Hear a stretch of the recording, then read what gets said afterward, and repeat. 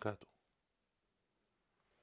Assalamu alaikum wa rahmatullahi wa barakatuh. If someone can give me a sound check, please, very quickly, just to make sure everything's okay, and then inshallah ta'ala we will begin.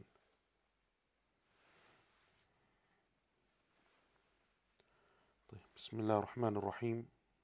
الحمد لله رب العالمين والعاقبة للمتقين ولا عدوان إلا على الظالمين وأشهد أن لا إله إلا الله وحده لا شريك له إله الأولين والآخرين وأشهد أن نبينا محمدا عبده ورسوله المصطفى الأمين اللهم صل وسلم وبارك على عبدك ورسولك محمد وعلى آله وصحبه أجمعين أما بعد.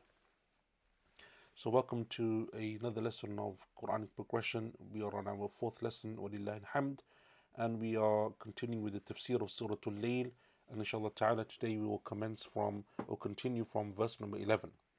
Last week we covered more or less from verses 5 onwards, that batch of verses that essentially are kind of grouped together that speak about the two types of people that Allah subhanahu wa ta'ala mentions in this surah. We had the first type of person in verses 5 onwards, those people who turn to Allah Azza wa Jal, who do good, who are people of taqwa, who are people of spending and giving for the sake of Allah Azza wa Jal, and those are the people that Allah subhanahu wa ta'ala praises. And we mentioned a couple of weeks ago the story of or the position of some of the scholars concerning those verses in terms of it referring to Abu Bakr radiallahu anhu, in the position of the majority of the scholars of tafsir, and also the position of some of the other scholars of tafsir who said that actually it's referring to the companion from amongst the Ansar, Abu Dahdah radiallahu anhu. Allah subhanahu wa ta'ala, when He is speaking about those people of taqwa, those people of spending and giving for the sake of Allah Azza wa Jal, He describes them as being people who attest to Al-Husna. They confirm or they attest to Al-Husna. And we mentioned that the scholars differed slightly in terms of what that Husna refers to. And we mentioned last week the different positions that some of them said that, for example, it refers to the promise of Allah subhanahu wa ta'ala that if a person spends for the sake of Allah Azza wa Jalla, Allah will always give them more in return. And that was the position that was chosen by the Imam of the Mufassirin, At-Tabari, rahimahullah ta'ala, Abu Ja'far Muhammad ibn Jarir At-Tabari, rahimahullah ta'ala. And then we mentioned other positions as well, such as a position that actually it's referring to Jannah, and that was the position that seemed to be the position being chosen by the teacher of our teacher, Shaykh Muhammad al-Amin al-Shanqiti, rahimahullah ta'ala, and that's based upon the verse in Surah Yunus in which Allah Azza wa Jal says, لِلَّذِينَ أَحْسَنُوا الْحُسْنَى وَزِيَادَةً, and the tafsir of a great number of the companions for Al-Husna in that verse is that it's referring to Jannah. But either way, all of it essentially comes down and amounts to the same thing, that these are people who attest to the truthfulness, whether that's the promise of Allah or the reward of Allah Azza wa Jalla or Jannah, or wherever it may be. Allah subhanahu wa ta'ala says we will make their path easy for them. And then Allah subhanahu wa ta'ala mentions the other side, the opposite side, and those are the people who are stingy. And those are the people who think that they are self-sufficient, don't think they need anyone. And we mentioned last week that some of the scholars of tafsir said, and those are the people like Umayyah ibn Khalaf. So just as we have Abu Bakr and Abu Dahda and others from amongst the companions who fit in the description of the first group, then for the second group we have others like Umayyah ibn Khalaf, and in the early part of Islam, Abu Sufyan and Abu Jahl and Abu Lahab and others. Those people, كَذَّبَ بِالْحُسْنَى, they are those who rejected and denied the Husna. And so Allah Azza wa Jalla says that He will make smooth for them their path of hardship. And we mentioned why Allah subhanahu wa ta'ala uses the word smooth for both the paths of ease and the paths of hardship. And that is in a form and a way in which Allah subhanahu wa ta'ala, even for the people of evil, another way in which Allah Azza wa Jalla increases their torment and increases their sense of disgrace and humiliation. So inshallah ta'ala today we will continue from verse number 11. So Allah Azza wa Jalla in verse number 11 He says, أعوذ بالله من الشيطان الرجيم وما يغني عنه ماله إذا تردى, and his wealth will not help him as he falls. And I want to look at the translation here because the ma at the beginning, and we'll speak about this in a short while, but the ma at the beginning of this verse, the scholars differed as to what it's referring to. Is it ma al-istifhamiyya? Is it a question? The ma, because the word ma can be used in the question form. So for example, when you say to someone, masmuk, right, what is your name? The ma here is what?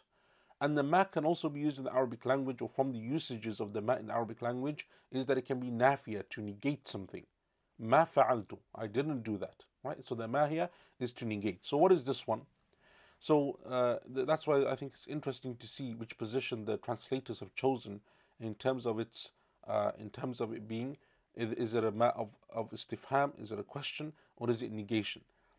Muhsin Khan, he went down the path that it's a questioning ma. The ma is for a question. And he says, and what will his wealth avail him when he goes down into destruction? Mufti Taqi chose the other one, that it's the negation, and his wealth will not help him when he will fall down into hell. And Abdul Halim does something similar. His wealth will not help him as he falls. And Sahih International also goes and chooses the first one, which is that it's a question. And what will his wealth avail him when he falls? Right? And clearly, both can be correct. Both are correct, but each one has a slightly different meaning. Is it for a question, or is it for negation? And clearly, it is negating either way. Right? It's a negation either way. That the wealth will not help them. But when you ask the question, it prompts you to think, right? That I've spent my whole life gathering this wealth and amassing this fortune and spending my days and my nights and my evenings and my weekends to work and gather my wealth. And by doing so, I neglected Allah Azza wa Jalla. And it's always important to put that caveat in, because someone who works hard and gathers money and gains wealth, but at the same time they fulfill the rights of Allah and the obligations upon them and the rights of their family and so on, those people are not included in these types of verses. But it's speaking about those people who neglect Allah, who don't believe in Allah, or who don't spend any of their time worshipping Allah Azza wa Jalla, and they have no regard for Allah subhanahu wa ta'ala, or their religious obligations, or their family obligations, and they spend their time amassing that wealth. What benefit will it give to them? So that is the meaning of the question, and both of them are similar in their meanings. But anyway, we'll speak about this in a short while. What good is their wealth to them إِذَا تَرَدَّى? And I'm going to start with some of the linguistic points before we go into the meaning of the verse. And Shaykh Muhammad al-Amin al-Shanqiti, so just to go into that ma issue again, Shaykh Muhammad al-Amin al-Shanqiti rahimahullah ta'ala, he mentions both of them. He says the ma here, it is possible, the ma as in wama yughni, the ma here can be for nafiya, which means negation. أي لا يغني عنه شيء, meaning that their wealth will never benefit them. It doesn't bring them any benefit. So if you look, for example, throughout the Quran, whether it's the story of Pharaoh, the story of Qarun, the story of, or the lives of the likes of Umayyah ibn Khalaf and Abu Jahl and Abu Lahab, the wealth that they had doesn't benefit them anything in the next world. Because when Allah Azza wa Jalla says these people are stingy and miserly, and they're people who think they're self-sufficient, that their wealth is enough to save them and it's enough to give them power and prestige, they have amassed that wealth because they think that it will lead them to some type of salvation, or that it will bring them some type of happiness and contentment. And that's always the case for those people who keep and amass that wealth, who take that wealth and don't like to spend, don't like to share, don't like to give it to anyone. Those people who keep that wealth, they see that wealth is a measure of success. So here Allah Azza wa Jal says to them that it won't. He's negating that reality from them. He's negating all that notion from them. لا يغني عنه شيء, doesn't benefit them in the slightest. And Shaykh Muhammad al-Amin rahimahullah ta'ala says, and it's possible that the ma can be istifhamiyah, can be for a question, meaning that when this person is thrown into the fire and they're falling into the destruction of the fire, then what good will their wealth do to them? What good will their wealth be for them? How will it help them? How will it save them from that punishment of the fire? So that's the position of Shaykh Muhammad al-Amin, and he said that both of those are correct. It's possible to have both, and as you can see, because both of them are mentioned in the tafsir of the early scholars, and that is why we say that both of them can be correct, and Allah Azza wa Jal knows best. Allah subhanahu wa ta'ala says, إِذَا تَرَدَّى, what good will this person's wealth do to them? إِذَا تَرَدَّى. What does the word taradda mean? At-taraddi, there are two positions that you will find amongst the scholars of tafsir and amongst the linguists and the scholars of the Arabic language. The first of them is at-taraddi means to fall from a height down, right? So from a high place to a low place, that is called at-taraddi. As Ibn Ashur rahimahullah ta'ala said, he said, هو السقوط من علو إلى سفل. It is to fall from a high place to a lower place. And that is also the position that is mentioned in a number of the by a number of the scholars of tafsir. For example, the statement of Qatada rahimahullah ta'ala, Qatada, the famous scholar of the Tabi'een, he said, إِذَا تَرَدَّى فِي النَّارِ, when this person is falling into the fire. And we know that Allah subhanahu wa ta'ala, or in a number of hadith of the Prophet sallallahu alaihi wasallam, it's mentioned that the people of the fire will be thrown into the fire. And when you throw into something, it's going to go down, right? You throw something into a vessel, a pot, a valley or something, meaning that it's going from the top to the bottom. And so it is a pit, right, that it's going to go into. And so when Allah subhanahu wa ta'ala, and it's mentioned in a number of hadith, that the Prophet sallallahu alaihi wasallam said that when that stone, when the Prophet ﷺ was sitting with a number of companions and they heard something in the sky, a sound, and the Prophet ﷺ asked the companions, do you know what that was? They said, no, Messenger of Allah.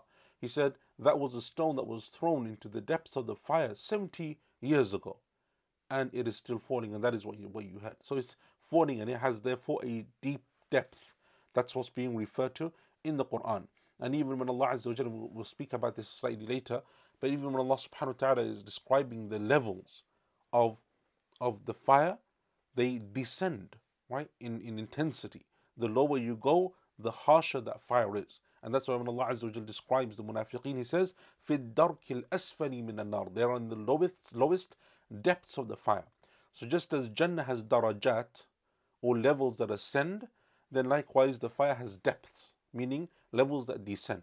So you ascend in Jannah, you go higher, whereas in the fire you go lower, and Allah Azza wa Jal knows best. But anyway, that is the first position that you will find, and that is the position that was chosen by Al-Imam Al-Tabari rahimahullah ta'ala. When he mentioned both of those positions, and we'll speak about the second one shortly, this is the position that he also chose as well, that the meaning of the word taradda comes from at-taraddi, and that is to fall into something.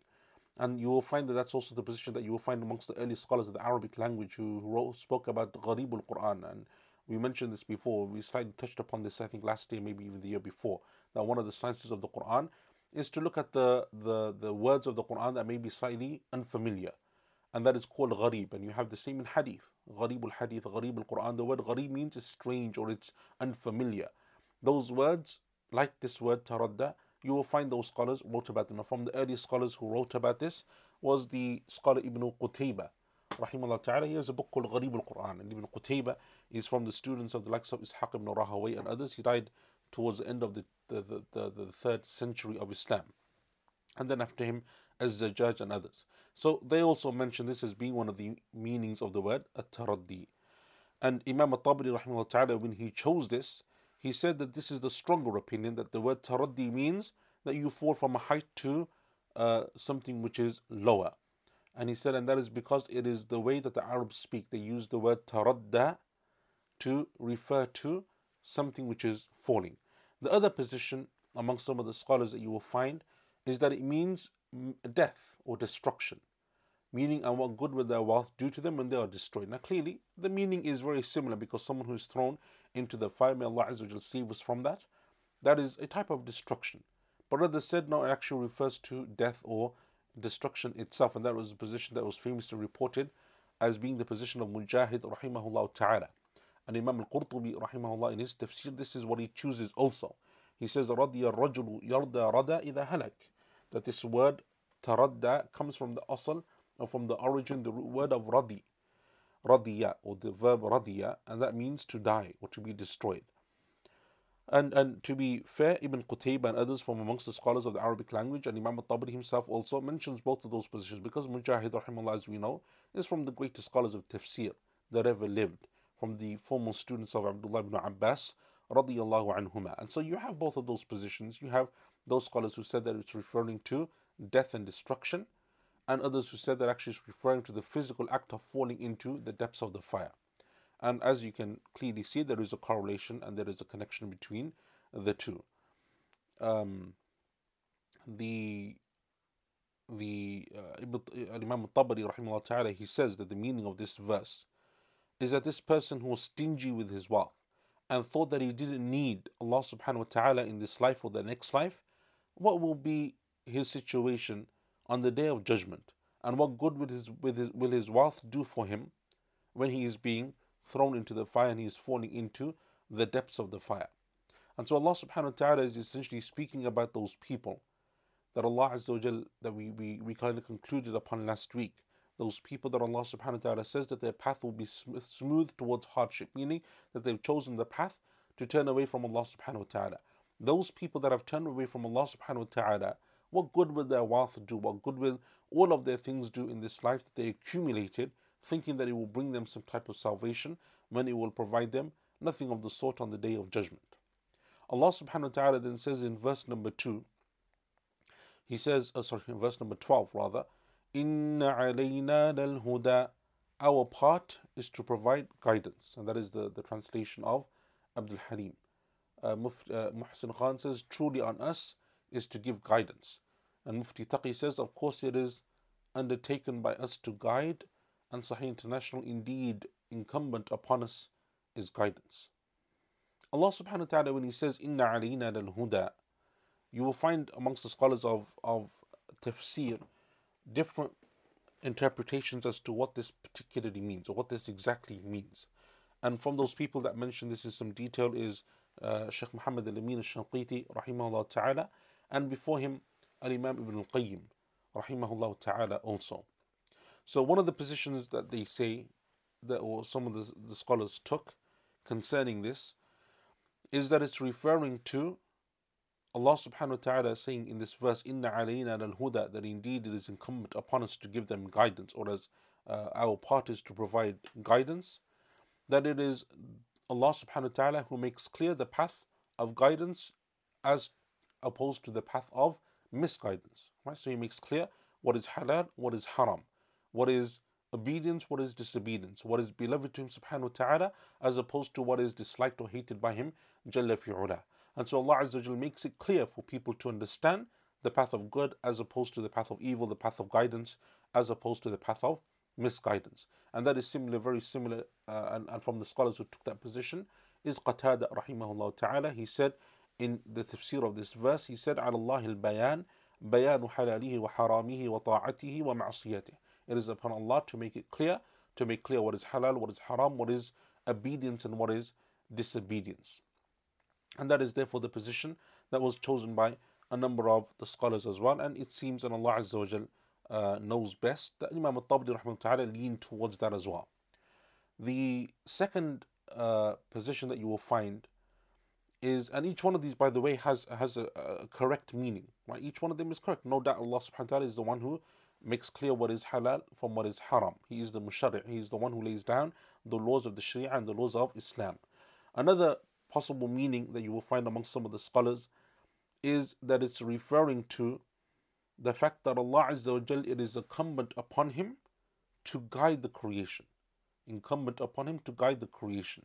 Meaning, to make clear the path of guidance.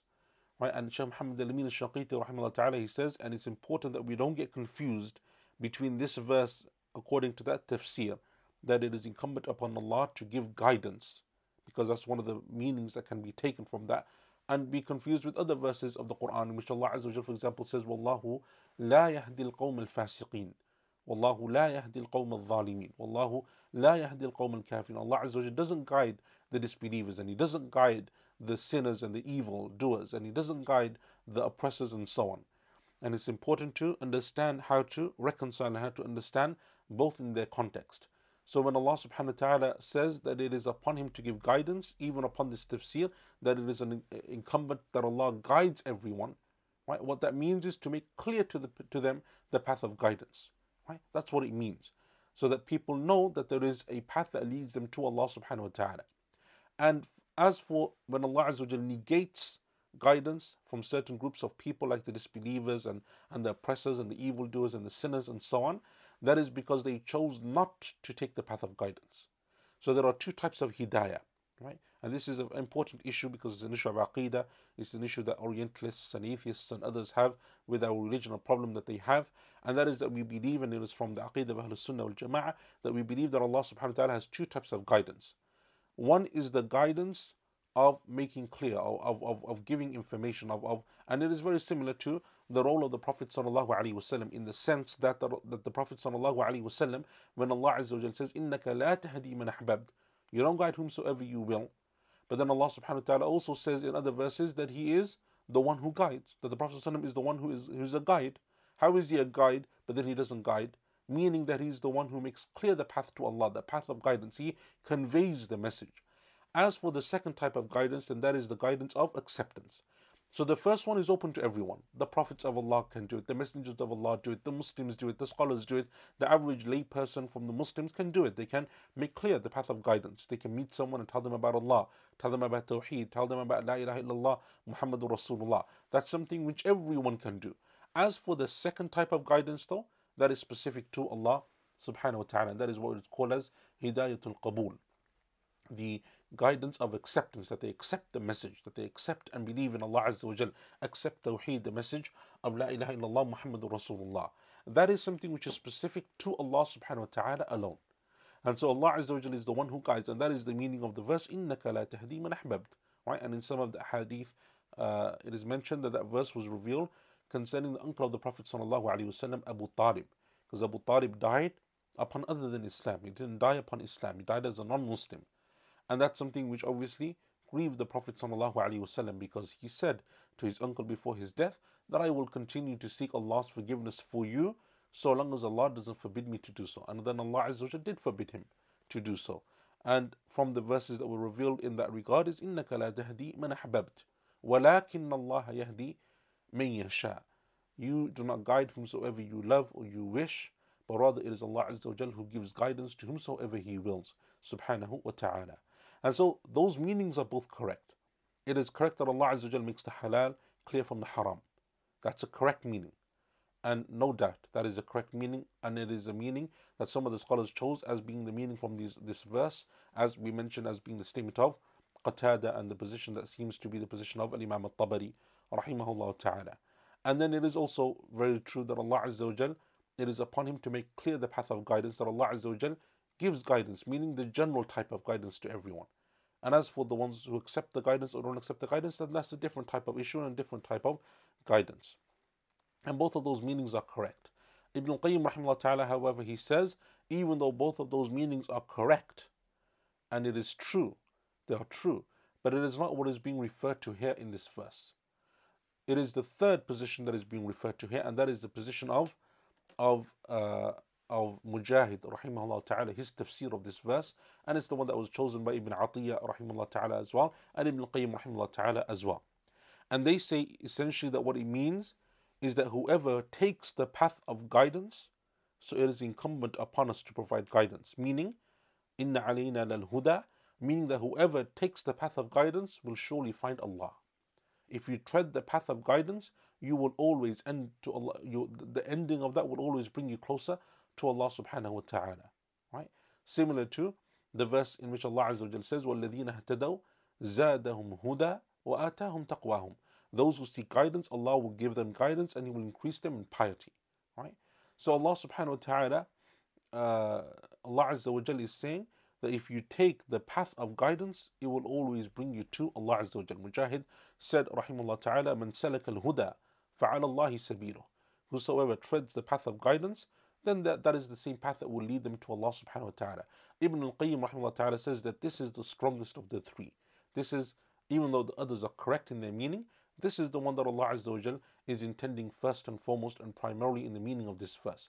And it is a very beautiful meaning if you think about this, because it says, or it means, the meaning of this particular position is that if you are sincere and you seek guidance from Allah Azza wa Jal and you try your best, level best to attain that guidance, and Allah Azza wa Jal knows that you are sincere, then that will always bring you closer to Allah subhanahu wa ta'ala, even if it is in a very long-winded, difficult path, even if it is something which takes months or years for you to attain, Allah subhanahu wa ta'ala will eventually give you that guidance. And Allah Azza wa Jal has, as we know, His wisdom subhanahu wa ta'ala in terms of the different paths and journeys that people take. And so whether you want to see, for example, the story of Salman al-Farisi radiallahu an, who's going from land to land, trying to get closer to Medina because he's been told that that's where the new prophet's going to emerge. And so he's someone who's far away and is going as a slave and a worker and moving from land to land until eventually he comes to Medina. Allah Azza wa Jal knew his sincerity, radiallahu an, and Allah subhanahu wa ta'ala guided him to that path. And others as well, that Allah Azza wa Jal guides them to that path one way or another. And that's for a non-Muslim who becomes a Muslim and accepts Islam. But even as a Muslim, if you're someone who's going through a difficult time, you're someone who's going through hardship, maybe you're someone who wants to seek knowledge, right? And you find it difficult, you find that there's not many avenues open to you, but you are sincere, Allah subhanahu wa ta'ala will always give to you a path. Allah Azza wa Jalla will always find for you a way. And from the most amazing stories that has always amazed me is from amongst the stories that you find amongst the Salaf, those kind of stories where you find a scholar who didn't really have open for him the different paths of knowledge and didn't really know where to go and what to, or maybe they were young in age and they didn't really know where to go and which path to take, and then scholars saw them and they recognized their potential and they took them under their wing and they helped them.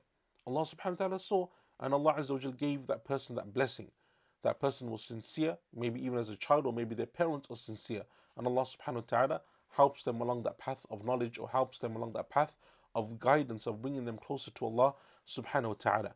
And that is a very beautiful meaning, because it means therefore that if you are sincere always in terms of seeking your knowledge, wanting to come closer to Allah, seeking authentic, correct knowledge, meaning knowledge that will bring you closer to Allah, not knowledge which is just for information, or knowledge which will, which just gives you pieces of paper or qualifications, but true knowledge, because the essence of knowledge, as we know, is worship. And the essence of worship is always to bring you closer to Allah subhanahu wa ta'ala. So if knowledge doesn't lead you to worship, doesn't lead you to bring you closer to Allah Azza wa Jal, then that knowledge isn't the knowledge that is beneficial. It's not the knowledge that the Quran and the Sunnah are praising and encouraging us to take. And this is a problem because we live in a time where knowledge is often equated with qualifications. It's often equated with documentation. It's often equated with promotions at work and so on. And know that there's a place for that in terms of other types of knowledge, and even Islamic knowledge. But the essence of Islamic knowledge, first and foremost, has to be the worship of Allah subhanahu wa ta'ala. And so when you find someone who, for example, is seeking knowledge, but they stop seeking that knowledge after a certain point or period of time, or maybe they think, for example, I've graduated, I have my degree now, maybe I went to an Islamic university, maybe I went to a local institute, maybe I went to read to my teacher at my local masjid, and I finished this book, or I finished this degree, or I finished this program, or whatever it may be, and then they stop, then you know that person didn't really seek knowledge because it's ibadah. They sought knowledge because they wanted to tick a box or whatever it may be. A true student of knowledge knows that it is ibadah, and ibadah never finishes. An act of worship never finishes. A person who prays continues to pray. A person who fasts continues to fast. A person who gives sadaqah continues to give sadaqah, and so on and so forth. So likewise, the person who seeks knowledge knowing that it is ibadah also wants to go and seek that knowledge and continue to seek that knowledge because it is ibadah. And that's why you find amongst the scholars of the past that they continued to learn and seek knowledge even once they became scholars in their own right and teachers and people who others traveled the world over to come and see and meet and learn and study from. Never made them stop seeking knowledge, because for them it is still an act of ibadah. They're still seeking that knowledge and learning and benefiting, right? And that's why it said that the scholars would always go back to their own teachers, right? The scholars always continue to go back to their own teachers. And it is one of the most beautiful sights and most humbling things to see your teacher go back to their teacher. A teacher, and sometimes maybe you both have the same teacher, maybe your teacher's older than you and he studied with his teacher when he was far younger, and you studied with his teacher also at a later age as well. But it is a beautiful, humbling thing which I saw, alhamdulillah, many times, and I continue to see, that a person who themselves in their own right is a scholar, who people go to and learn with and they teach, and you will find that they still go back to their own teachers. Whether it's to study with them, whether it's to seek advice from them, whether it's just to go and to keep that connection of visiting and giving them their rights of being their teachers and so on. That is something which shows you that this person values what they have, and it is for them an act of worship. Because like with every act of worship, there is a manner in which it is performed. Not everyone who prays gets the full reward. Why? Because there's a certain etiquette to prayer and a certain manner in which you pray and certain amount of khushu' that is needed and so on. And that's why you have people that pray, but their prayers differ in terms of their reward and benefit. People who fast. Not every person who fasts gets the full reward, because there are certain things that you're meant to do. There's a certain way in which you fast, and there are certain acts of the heart and so on that have to be present, or emotions of the heart that need to be present, and so on and so forth. Ibadah in terms of knowledge is exactly the same. Not two people who study with the same scholar in the same place reading the same book are the same, because the way one acts and their etiquettes and the way that they behave and the way that they take that knowledge and the way that they receive that knowledge and what they do with that knowledge and what they build upon that knowledge is very different to the other person who comes and he sits and he reads, and then when he goes home he takes his book and he puts it on a high shelf and he never looks at it again. And that's a problem.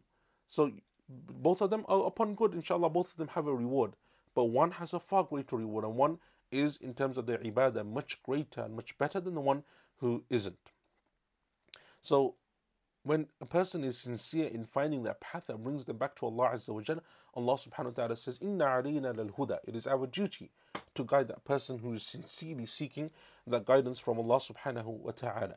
And Ibn al-Qayyim rahimahullah ta'ala, he says that it is similar, this verse, Inna alayna lal huda, is similar to two other verses in the Quran that give exactly or more or less the same meaning. The first is in Surah An-Nahl, in which Allah Azza wa Jalla says, وَعَلَى اللَّهِ قَصْدُ السَّبِيلِ. And those people who tread the path, they will find Allah subhanahu wa ta'ala upon that path. And the other verse is the one in Surah Al-Hijr, in which Allah Azza wa Jalla says, هَذَا صِرَاطٌ عَلَيَّ مُسْتَقِيمٌ. This is the true path that will, or the straight path that will lead you towards me. Right? And so this is the position that was chosen by Ibn Atiyya and Ibn al-Qayyim rahimahullah ta'ala, and before them it is the position of Mujahid rahimahullah ta'ala. But as we said, therefore, in conclusion, that there are three possible positions and each one of them is correct. Either it is to define what is halal from what is haram, that is the meaning of Allah Azza wa Jalla saying it is guidance. The second one is that Allah subhanahu wa ta'ala must give guidance, but meaning the general type of guidance, not the guidance that is the acceptance, because that is something which not everyone will receive, and we have to always make that distinction and understand in the Sharia what is being referred to when we say that there is guidance, right? And what it's referring to in that particular context. And then the third position is the one that is mentioned by Ibn al-Qayyim and others, alayhim rahmatullah, and that is that the path of guidance will always lead you back to Allah. Inna alayna lal huda, meaning that your guidance will lead you to us, meaning to Allah subhanahu wa ta'ala. And that is also a very beautiful meaning. Allah subhanahu wa ta'ala then in verse number 13, he says, وَإِنَّ لَنَا لَلْآخِرَةَ وَالْأُولَى. This world and the next belongs to us. Verse 12 and verse 13 are usually coupled together by many of the scholars of tafsir, because one is telling you to take the path of guidance that will take you back to Allah Azza wa Jal, and Allah subhanahu wa ta'ala in verse 13 is essentially saying, and what reason do you have for not taking that path of guidance? Because everything that you want in terms of the benefits of your life in this world and the benefits that you can hope for in the next world, in the akhirah, all of them belong to Allah subhanahu wa ta'ala. And so therefore, why would you go to anyone else? And this is something which we know as Muslims, and it's something which Allah Azza wa Jal often mentioned in the Quran for the disbelievers. But it's something, even though that we may know as Muslims, it's not something which we often remember or are always conscious of and aware of.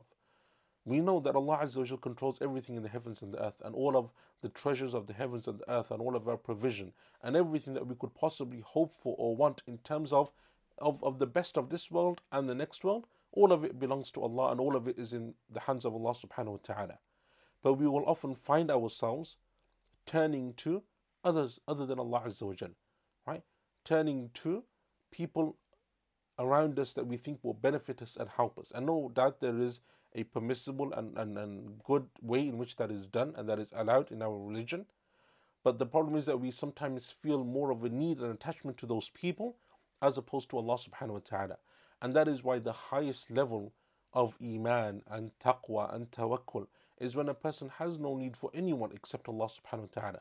So even if others come and help them, right, even if others come and they give them aid and whatever, and they accept it and it's not a problem, but they don't go to those people, and they don't trust in those people, and they don't rely on those people. If they come and Allah brings them, alhamdulillah.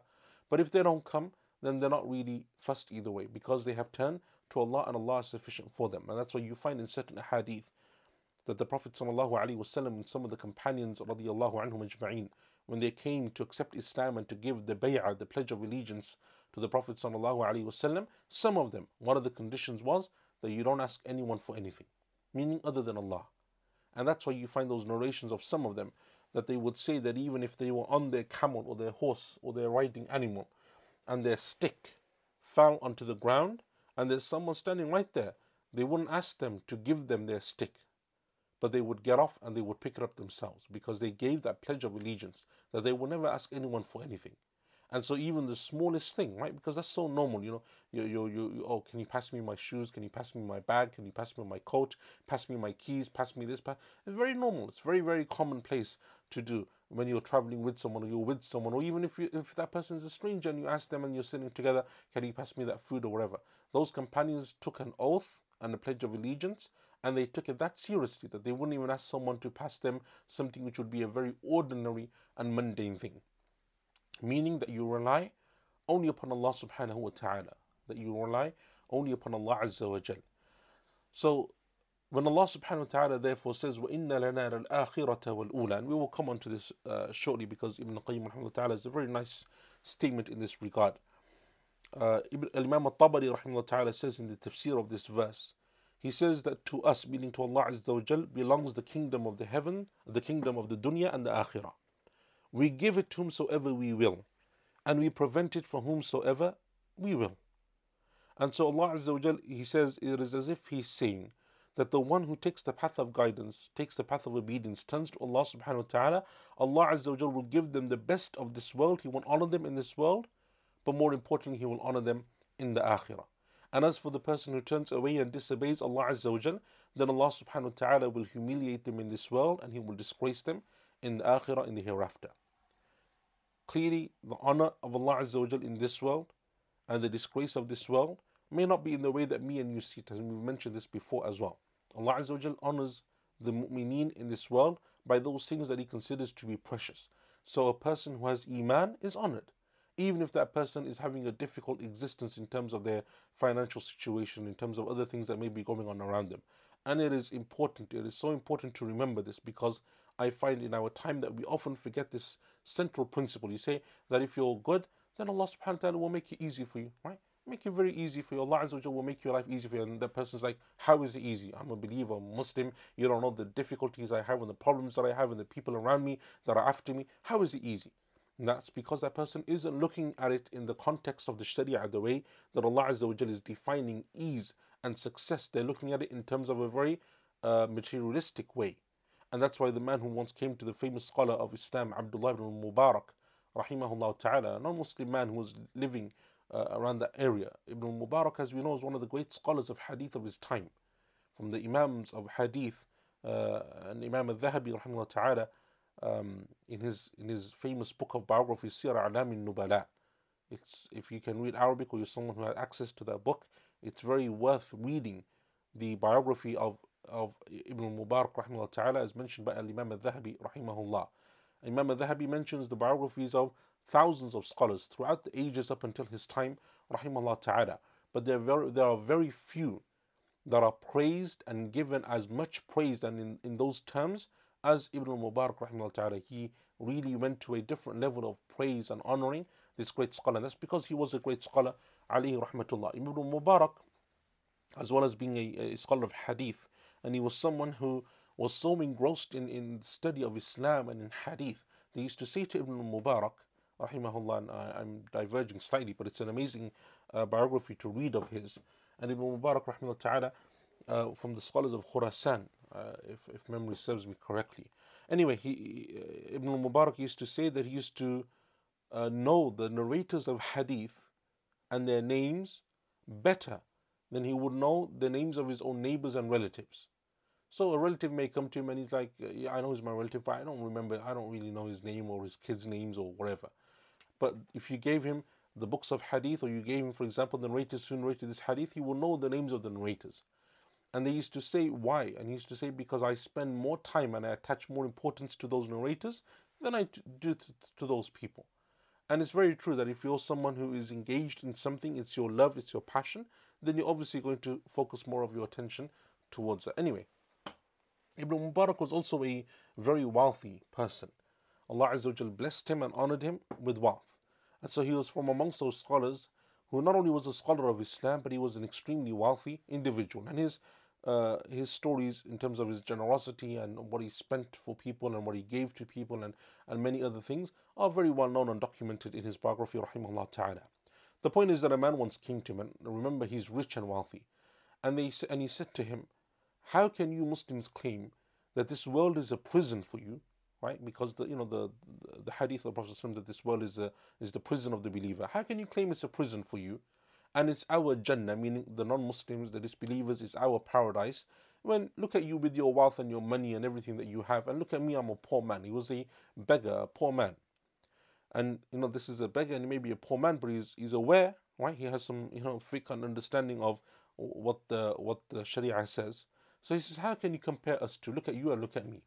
And Ibn al-Mubarak rahimahullah ta'ala said, and this is the principle that I want us to remember, the whole point of this story, is he understood the context of these narrations. He said to the man, yes, it is paradise for you in comparison to what is awaiting you in the next life. And it is a prison for me in comparison to what is awaiting me in the next life. And so no matter how much a person has in terms of the dunya, it is nothing compared to what Allah Azza wa Jal will give to them on Yawm al-Qiyamah.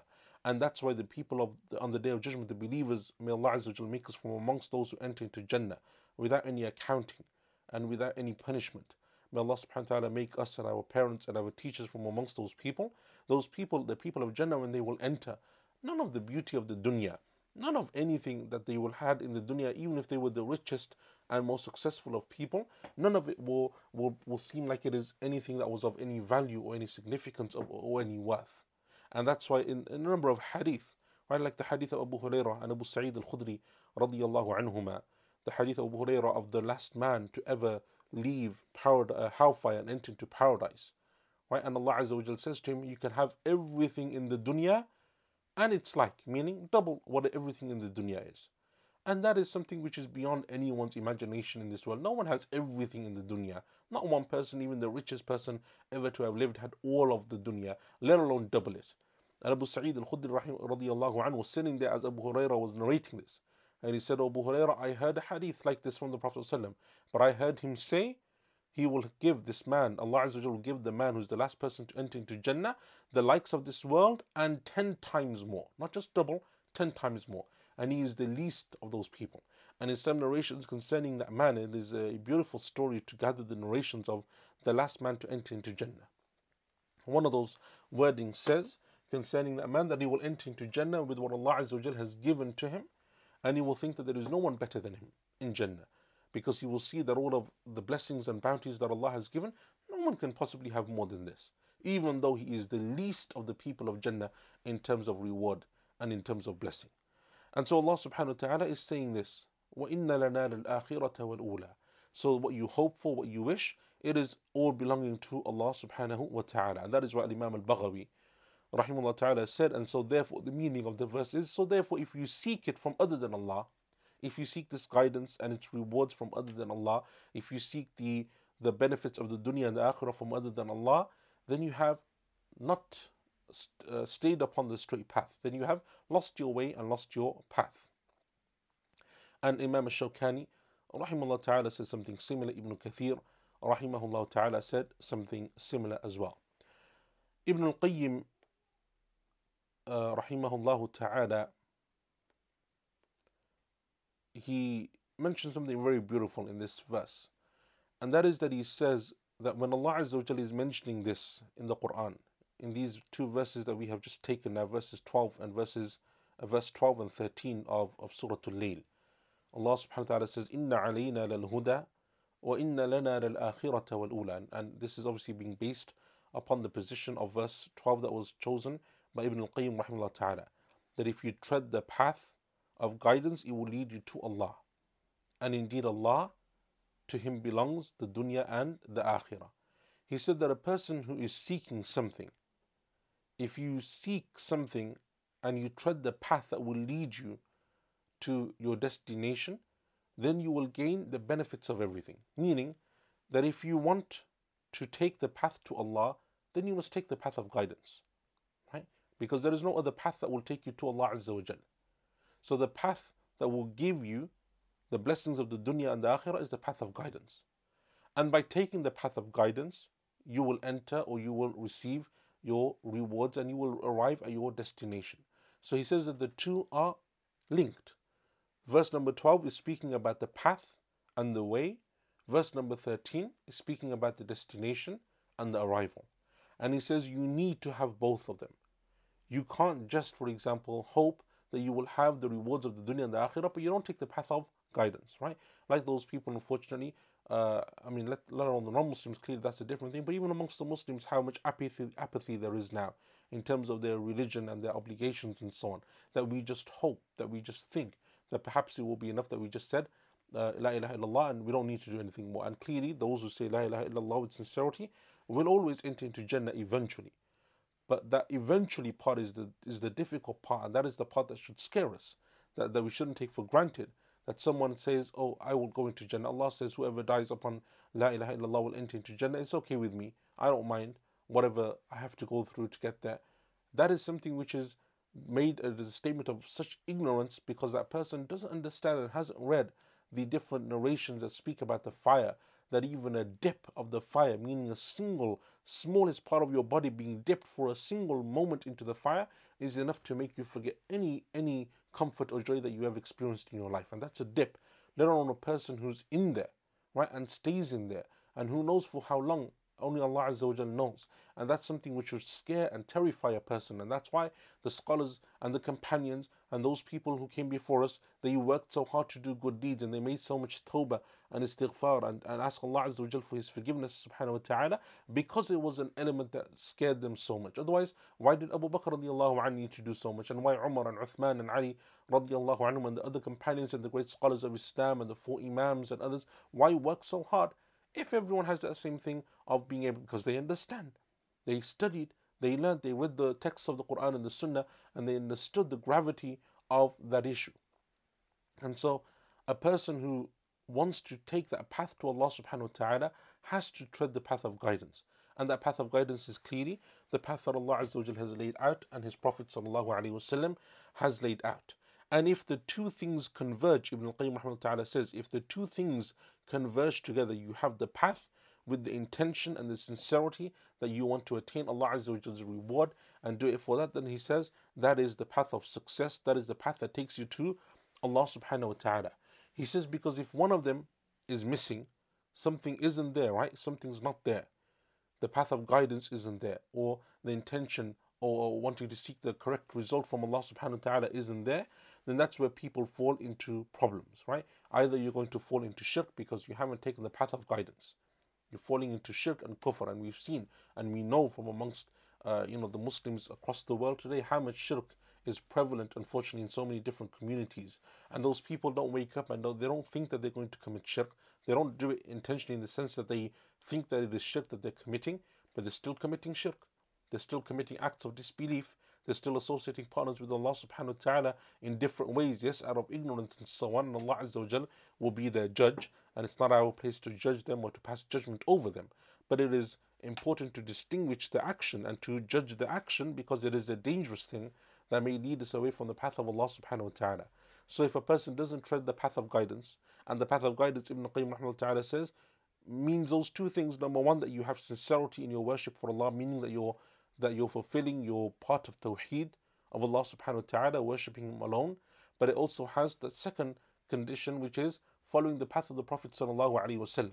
Because if you're not taking the path of guidance, either you're falling into acts of shirk and kufr, or you're falling into acts of innovation and bid'ah, right? You're falling into doing something which the Prophet sallallahu alaihi wasallam didn't legislate, didn't bring into our religion. And both of those are problematic, right? Both of those are problematic, and they are issues that a person needs to be aware of. And so Ibn al-Qayyim rahimahullah ta'ala, he mentions this point, which I think is a beautiful point, and it is an extension to the position that he chooses in his tafsir of the verse, Inna alayna lal huda, that if you are sincerely asking for Allah Azza wa Jal for guidance, He will guide you always to the path that brings you closer to Him subhanahu wa ta'ala. He will always give you that guidance to Allah Azza wa Jal, and it shows the importance of sincerity. Even when seeking knowledge, when you're studying tafsir like we're doing now, or if, for example, you're going to study hadith, or you're going to study fiqh, whatever, one of the major intentions that should be in your heart is, oh Allah, I want to study and learn this because I want it to guide me to you. Otherwise, there are so many people giving knowledge and so many people giving information, and so many people sitting down saying that they're teaching Islam. But we also know that a lot of what's out there, and much of what's out there, and a lot of what's going on isn't actually bringing us closer to Allah. It's taking us further away from Allah. It's not actually based on firm knowledge, but it's based on different things, right? And people's desires and their confusions and their doubts and so on. And so it is a difficult and dangerous situation that you're in. But if your intention, right, because part of it is in the intention of your teacher and the one that you're studying with and the one that you're sitting with, but also a great part of it is your intention as well.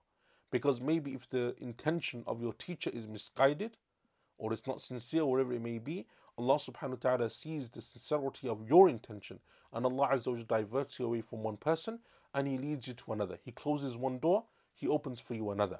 And that is something which we should understand, because sometimes it is important that when we seek and study knowledge, we have that intention that, oh Allah, I want this to be the knowledge that brings me closer to you. I want to have understanding of your religion.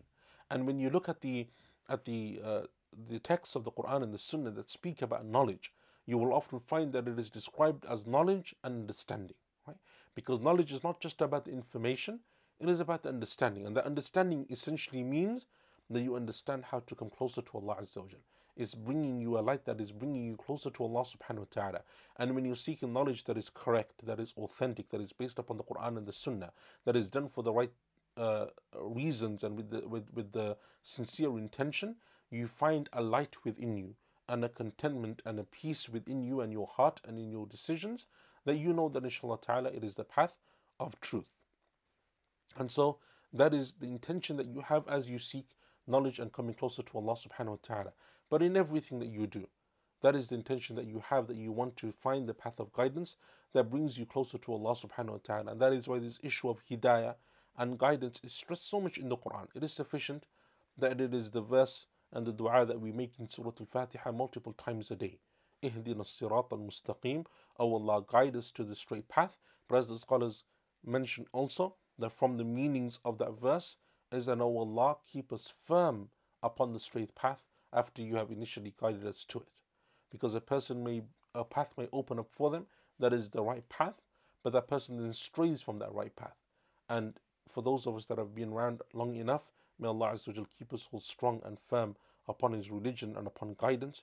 There have been so many of our brothers and sisters that we have seen, that we used to know from years ago, that started with us and were upon our path and were students alongside us, and some of them more senior than us. And then that person was, for whatever reason, that person strayed, that person made mistakes, that person left, that person. And I know people who studied with me, alongside me. Some of them were more senior than me in terms of they were ahead of me in years or in studies in the Islamic University of Medina. And today you find that person doesn't go to the masjid, doesn't pray, doesn't have any. If you were to see them, you wouldn't think that they were a person who studied Islam. You wouldn't think that that's a person who spent 4, 5, 6 years, can speak Arabic fluently, can read the Quran fluently, that studied with scholars across the world and so on. You wouldn't think that, because Allah Azza wa Jalla is the one who gives hidayah. And so it's not about who you are or where you studied or what you read or what qualifications you hold. It is something which Allah subhanahu wa ta'ala alone has. And that's something which in itself should make us humble and should make us afraid and should make us turn back to Allah Azza wa Jal, making dua often. And when we're reading in our salah, Ihdina as-sirat al-mustaqim, it is something that should have, that meaning should be present in our minds as we're making that dua. And that is why when some of the wives of the Prophet sallallahu alaihi wasallam, such as Maymun and others radiyallahu anhun, when they were asked what was the most common, and Habiba, I think, when they were asked what was the most common dua that the Prophet sallallahu you heard him make, they said, Ya muthabbit al-qulub, thabbit qalbi ala dinik. O the one who turns the hearts or makes the hearts firm, make your heart firm, make my heart firm upon your religion. Make my heart firm upon your religion. So we ask Allah subhanahu wa ta'ala that He guides us and keeps us strong upon guidance, and that Allah Azza wa Jal guides our families, and that Allah subhanahu wa ta'ala guides others as well. And so yes, it is something which we should be aware of, but at the same time Allah Azza wa Jal has promised that the person who is sincere and sincere and seeks that guidance, Allah will guide them. Inna alayna lal huda. So that person who has strayed from that path, there was something wrong there, either in their intention. If they were people who seek knowledge, they were seeking for the right reasons, they had other issues and so on. Allah Azza wa Jal never misguided those people who are sincere in that path. And we ask Allah Azza wa Jal that He brings back to guidance those people who have lost their way as well. But it is something which we should be mindful of, and that is why the statement of Ibn Qayyim rahimahullah ta'ala is something which is amazing, and it is something which we should remember. And Allah Azza wa Jal knows best. And I think it is a good place, inshallah ta'ala, to stop here, because the next couple of verses also will be lengthy. I have a question here. What is the difference between hidayah and tawfiq? So hidayah is of two types, as we mentioned, and tawfiq is the second type, often mentioned as the second type. Tawfiq means that you're given the ability to do something by Allah subhanahu wa ta'ala. So hidayah can mean guidance, right? And There is one which is Hidayatul Irshad, which is the Hidayah, which is the first type, which is the Hidayah of conveying the message, of being aware of something, of being guided to something in the general sense of guidance, meaning when you guide someone to take a path, you say to someone, go there, take a right, take a left, and you get to your destination. That person then taking the path, that is tawfiq. So there's a difference. Someone comes and asks you for directions, you tell them, do A, B, C, and D, right? But then that person actually following them, it's not necessarily that that person may accept that guidance, they may reject it, right? And obviously in the dunya terms and so on, it's a different issue. We're talking obviously here about the guidance that Allah subhanahu wa ta'ala gives to the path that leads to Him subhanahu wa ta'ala. So tawfiq in this context would be those people who actually who actually accept that guidance. And generally in the Sunnah you will find, and in the Quran, that the word that is used to describe both is hidayah. They are both called guidance because they are both types of guidance. But in the scholars, they called one hidayat al-irshad and the other one hidayat al-qabul and so on, because to differentiate the meaning, because it is important to make that differentiation. Otherwise, people can get confused between the two types of guidance. So we're concluding that there is two types of guidance, right? And it is just wordings that differ, names that are given to them may differ, right, in terms of terminology, but in essence it is two types of guidance, and Allah Azza wa Jal knows best. Okay, so inshallah ta'ala, if there's not any more questions, then inshallah we can conclude for today, bi'idhnillah ta'ala.